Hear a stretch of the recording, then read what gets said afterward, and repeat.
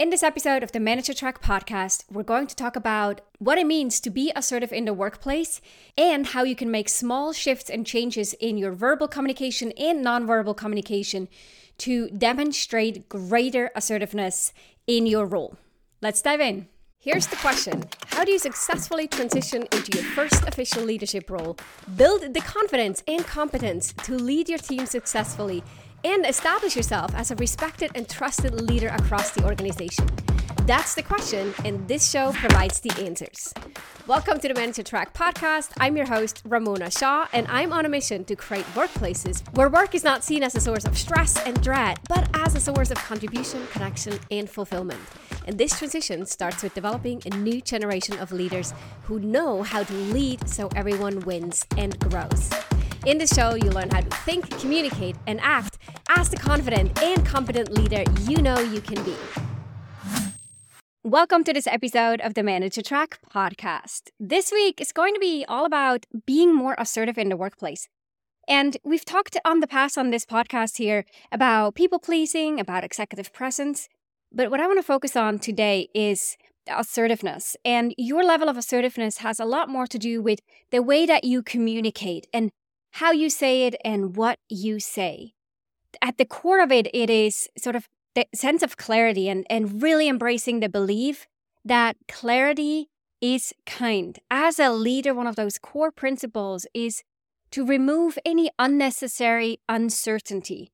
So anything that's confusing, unclear, intransparent, where it's just about you not communicating clearly, not sufficiently, not consistently and repeatedly the same message, or where you're holding back or not being direct enough and really taking a stance for something and advocating on your behalf or on your team's behalf.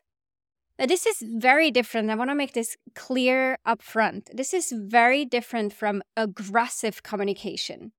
So we're not undermining anyone else or undermining the rights of anyone else also wanting to be assertive and also wanting to share their opinions, right? When we undermine that right for someone else, then this is aggressive. Assertive means I am showing up for myself or my team, and you can do the same. So it doesn't discourage someone else responding to it. As an assertive leader, or when we communicate in an assertive way, we actually want to lean into the conversation and have that dialogue. And along those lines, we really don't want to discourage anyone else from showing up and speaking up. And so that distinguishes what we mean when we're assertive versus when we're aggressive or too domineering. And when we're too much of that, it can start to feel to others as if we were bulldozing the situation, and that would not be helpful. But when we embrace assertiveness and lean into that, it really, really is about truly owning our own opinions and our beliefs and our ideas and our value, and then expressing them. And again, advocating not just for yourself, but also for your team.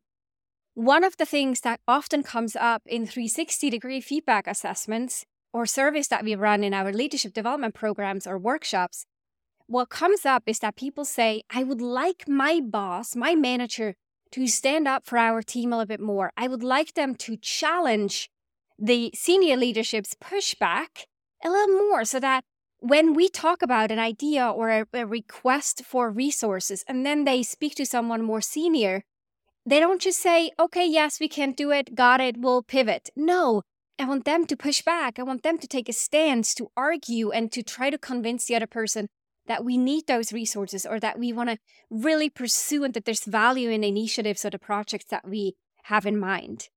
And so as a leader, it's really important that you learn the skill of self-advocacy as well as being an advocate for your team and not feel intimidated by more senior leaders or by people who have been with the company for longer and have more history or more experience or any other features that you feel like you're less than. And hence, when you're with them, you take their feedback or their pushback for granted and you stop advocating. That is a really important skill to develop. And that's part of what we talk about when we reference this level of assertiveness that you want to develop. When you're assertive and when you start to really own your own ideas and taking a stance and being able to communicate them, It also, by the way, increases your confidence. You'll see that other people will listen, other people will take you seriously, other people will respect you and your inputs. And those little micro feedbacks or micro responses that you may pick up will boost your confidence because you see, oh, I do have something valuable to share, even if I am the youngest or the least experienced or the one with the shortest tenure in the company. I have a unique perspective, and that unique perspective that you bring to the table is valuable. And speaking of benefits, in addition to increasing your confidence, what we also see with individuals who grow and develop stronger levels of assertiveness is that they get better at conflict resolution. They get better at being focused and effective because they learn to say no and not feeling guilty about that, but being really clear of what they can do and cannot do and by when. And as a result of that, there's usually also that sense of feeling less stressed, less pushed, less resentful too, because these leaders feel like they have a voice and they're able to communicate and at least negotiate and be in it, trying to win. And maybe they still get pushback. Maybe it still doesn't work, but at least they feel like they took a stance. And that garners self-respect, but also often leads to greater respect from others. And on that note, when you think about the leaders that you admire the most, it is likely the ones where you feel they speak their minds. They will tell me what's working for them and what isn't. They're really clear of what they want and what they can do. They talk about it. You know their goals. You know that when you ask them for something and they don't want it, they will push back on it. You know that they take a stance when there's a problem on the table or a challenge or an opportunity, that they will go in and they formulate an opinion. They may still change that opinion within the hour or within the day, but they have an opinion and they don't shy back from speaking up and advocating on their behalf or on the behalf of their team. So that is what assertiveness can really bring to the table. Now, for many of us, this is a skill that we have to learn, and it often comes with old beliefs of what we think we should be doing and what's appropriate and sort of these culturally ingrained beliefs of how we show up at work. It could be gender specific, it could be cultural, it could be around generations overall and authority. And that is useful to a degree and in certain situations. And then we have to develop this awareness of when are these beliefs supporting me and they're helping me be effective, and when are they actually getting in the way? And by the way, many people do this through coaching or through mentoring conversations because it takes a bit of work internally to reflect on this, to break these barriers that then enable the behavioral change and for people to really take on and embrace the assertiveness. So it feels authentic. They don't feel like they have to fake anything, but it feels true and genuine to them. Now, in addition to these beliefs, ideas, and thoughts that we pick up often at a young age, there's a second challenge when it comes to assertiveness that we have to overcome. And that is to somewhat accurately assess how assertive we actually are. When we look at research, we'll see that most people think they're more assertive than they're actually being perceived. So the self-assessment may be, on a scale from 1 to 10, I think I'm about at an 8. And with a 10 would be the most assertive, right? It might be at an 8. But when we ask people around me, they may say, no, I think she's at a 5. So the self-assessment is, for many people, higher than how they're actually being perceived. And that could be a good sign or a bad sign. It could be a good sign in the way that if you're worried about being too aggressive, it's likely that you got a lot of room to go. So even with you pushing back more and worrying about it being too much, it's likely nowhere close to being too much. You're actually really moving in the right direction where it's increasing your effectiveness and helping you. So know that you likely have a lot more room to go than you may think. So the worry of being too much is likely not warranted. The second aspect to this, though, is that you may think this is not important for you to work on because you're already assertive enough, when in fact, that may not be the case. So you could ask a few people around you, including your manager and other peers around you that you trust, to find out how assertive they think you are, in which situations you could dial it up a bit, or in which situations you might need to dial it down as well. And you can also ask yourself a few questions to self-assess where you might land. And so I want to go through some of these questions. The first one is about how easily you can express your opinion, especially when challenged. So in meetings, for example, how often do you speak up and you share your opinion? When someone has an idea or presents something to you, how quick are you to formulate an opinion? And now, granted, some people need to think about it and some people need to talk about it. So we have the people who process information through talking and people who process through thinking. And they may need some time, right, to take a step back and a few days to think about it. But then when you've thought about it, will you have an opinion? Or are you generally someone who doesn't like forming opinions or doesn't want to take a stance and instead is always looking just to find whatever is the consensus of the group and go with that? And it will specifically come up when you're being challenged or when an idea that you're presenting on behalf of your team is being challenged. How much conviction do you show for that idea? How much will you stand up for it and really push on this idea before you step down and take it in and just run with someone else's opinion or suggestion?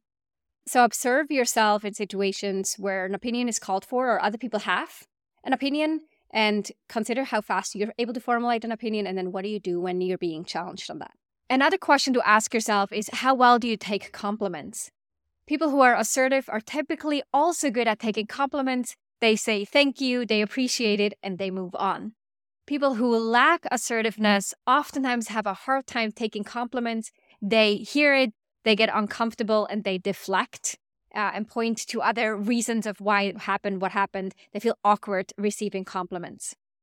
Let's see. Another question to ask and consider is how well you are able to communicate boundaries or say no when someone makes a request that you don't want to do, don't have time for, or feel uncomfortable doing. Will you speak up in such situations, or will you tolerate and accommodate in order to keep the peace and make sure other people are happy around you? And then also consider what you do in situations where someone hurt you, made you feel uncomfortable, or even offended you. Will you let that go and pretend that didn't happen? Will you justify someone else's action and think, well, they didn't mean to, or maybe I am just too sensitive and I'll let that go? Or do you acknowledge, no, I feel hurt, I didn't like it, but I also don't want to bring anything up because that makes it even harder or even more uncomfortable?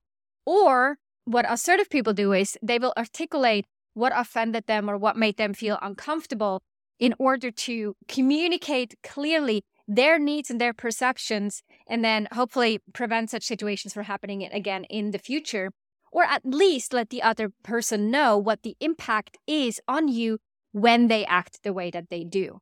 So for example, if a boss criticizes you in front of a group or undermines you in a conversation with another senior leader, will you speak up? Will you say something, or will you just accept and tolerate that?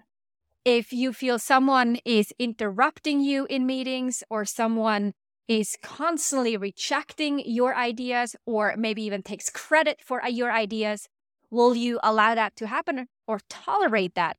Or will you bring it up and address it with that person to say, hey, that is not okay, and it's not okay by me, and I want you to know that it is not working for me. So those are some questions to reflect on that may help you identify where you actually land on the assertiveness scale, and also in which situations you might have room to become a little bit more assertive. So there's a few things. So now, speaking of some tactics to become more assertive, there are things that we can say, and there's also body language and nonverbal communication that will help us be perceived as more assertive.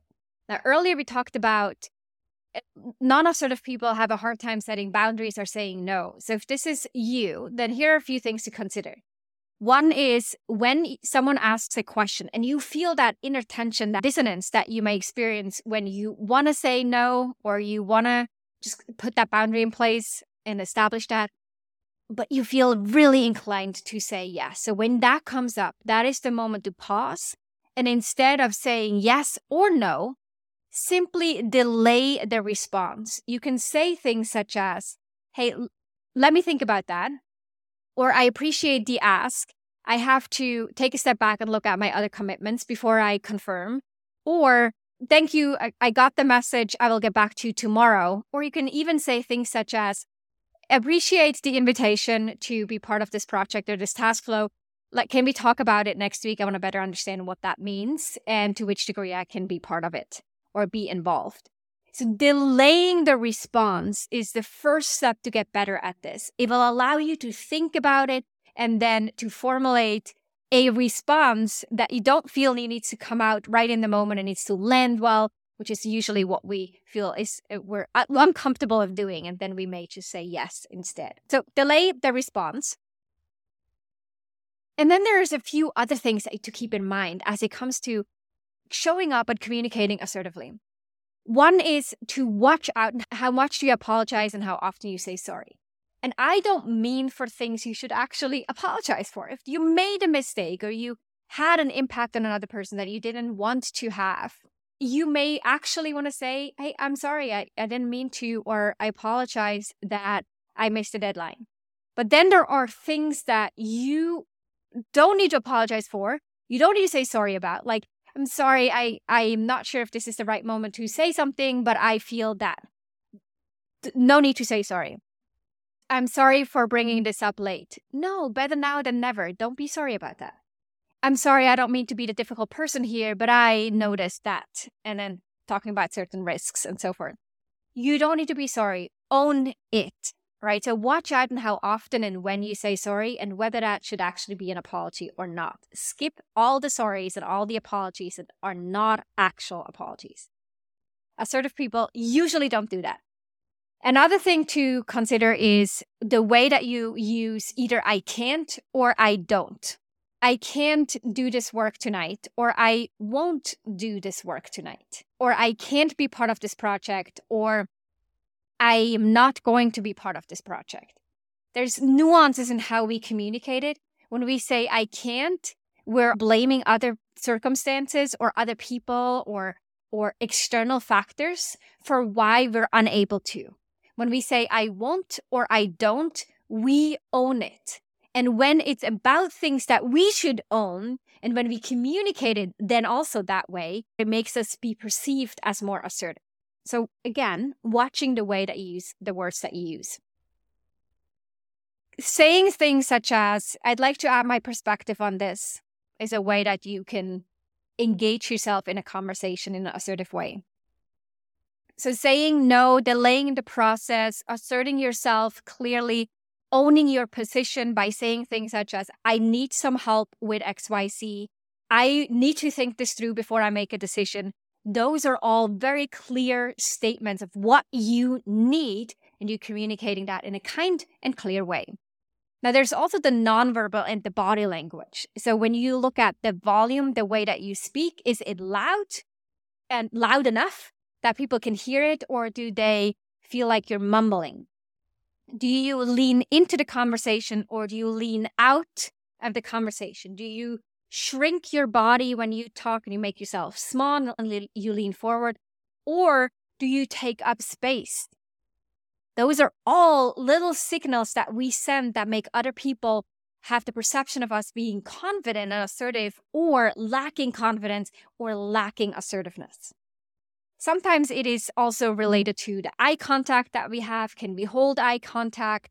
It can be about us having silences, being comfortable with the silence, being able to pause and let that silence be, and being okay with it. Or do we feel we need to constantly fill the silence and keep going and talking and talking and talking, or adding questions and making comments because the silence feels so awkward and uncomfortable? Those are things to keep in mind. And if you're unsure how you may come across over video or in meetings, I highly recommend that you watch a recording. I mean, most of us have some kind of meetings at work that are being recorded. And if not, ask in one of your meetings, maybe in a meeting with your boss, and say like, hey, I want to observe my own communication style. Can I record this session? I only will use it for my own benefit, or pretend like you are presenting something and then record yourself by yourself in a Teams or in a Zoom call, and then watch it back and pay attention to your body posture, your gestures, your volume, your intonation, the pauses that you add, as well as your eye contact. Now, to quickly recap, What we've talked about is what assertiveness is, the ability to clearly and kindly communicate what you need and what you want and what your opinions are.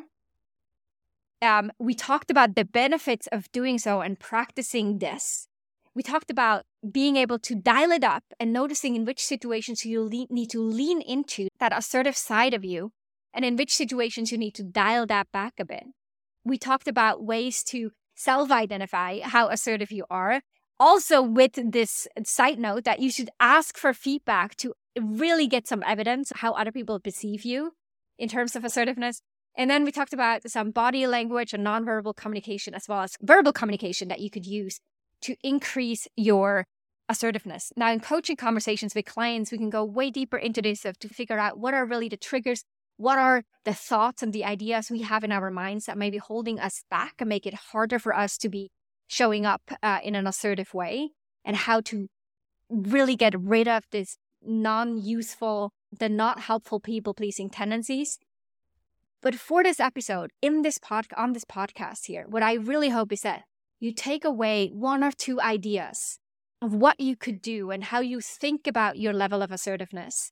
And then you go out and you take action on those.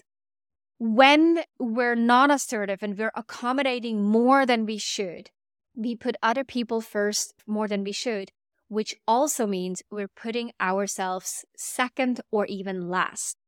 And when it comes to relationships in the workplace and in life, the relationship that you have with yourself is the most important relationship of all. And asserting yourself when called for means that you put yourself first. And that not only helps you gain respect, be more influential, be more effective at work, as an employee, as a leader, but it also helps you build your own self-worth because you're sending this indirect message to yourself that you matter, your opinions are valuable, your needs are worthwhile to be communicated, and they are equal to everyone else's needs. Other people's needs are not by default more important than yours. And when you stand up for yourself and you're assertive that way, to engage in the dialogue by sharing your needs and opinions clearly and kindly, you send the message back, hey, this matters, I need to talk about it, even when it feels uncomfortable. Now, as I said, there's a lot to uncover, a lot of work that I do in one-on-one coaching sessions on the topic of people-pleasing in assertiveness and assertive communication, as well as confidence. If that is something that you relate to and you feel like, yeah, it resonates, I think there's something I could do and it would change the way that I would show up as a leader, as an employee, and how I am perceived in the workplace, then schedule a call. Check the links in the show notes on how to book a strategy call with me so we can talk about what some leadership development or coaching options might be the right fit for you. And again, I hope you took a couple of takeaways from this episode to go out and actually practice. If this topic resonates with you, you gotta get a little uncomfortable. Say no to something you've typically said yes to. Speak up. Say something that you've been meaning to say but didn't know how. Go for it and make some small changes in your own lives.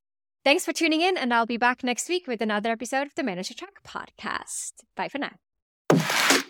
If you enjoyed this episode, then check out 2 other awesome resources to help you become a leader people love to work with. This includes my best-selling book, The Confident and Competent New Manager, which you can find on Amazon or at ramonashaw.com/book, and a free training on how to successfully lead as a new manager.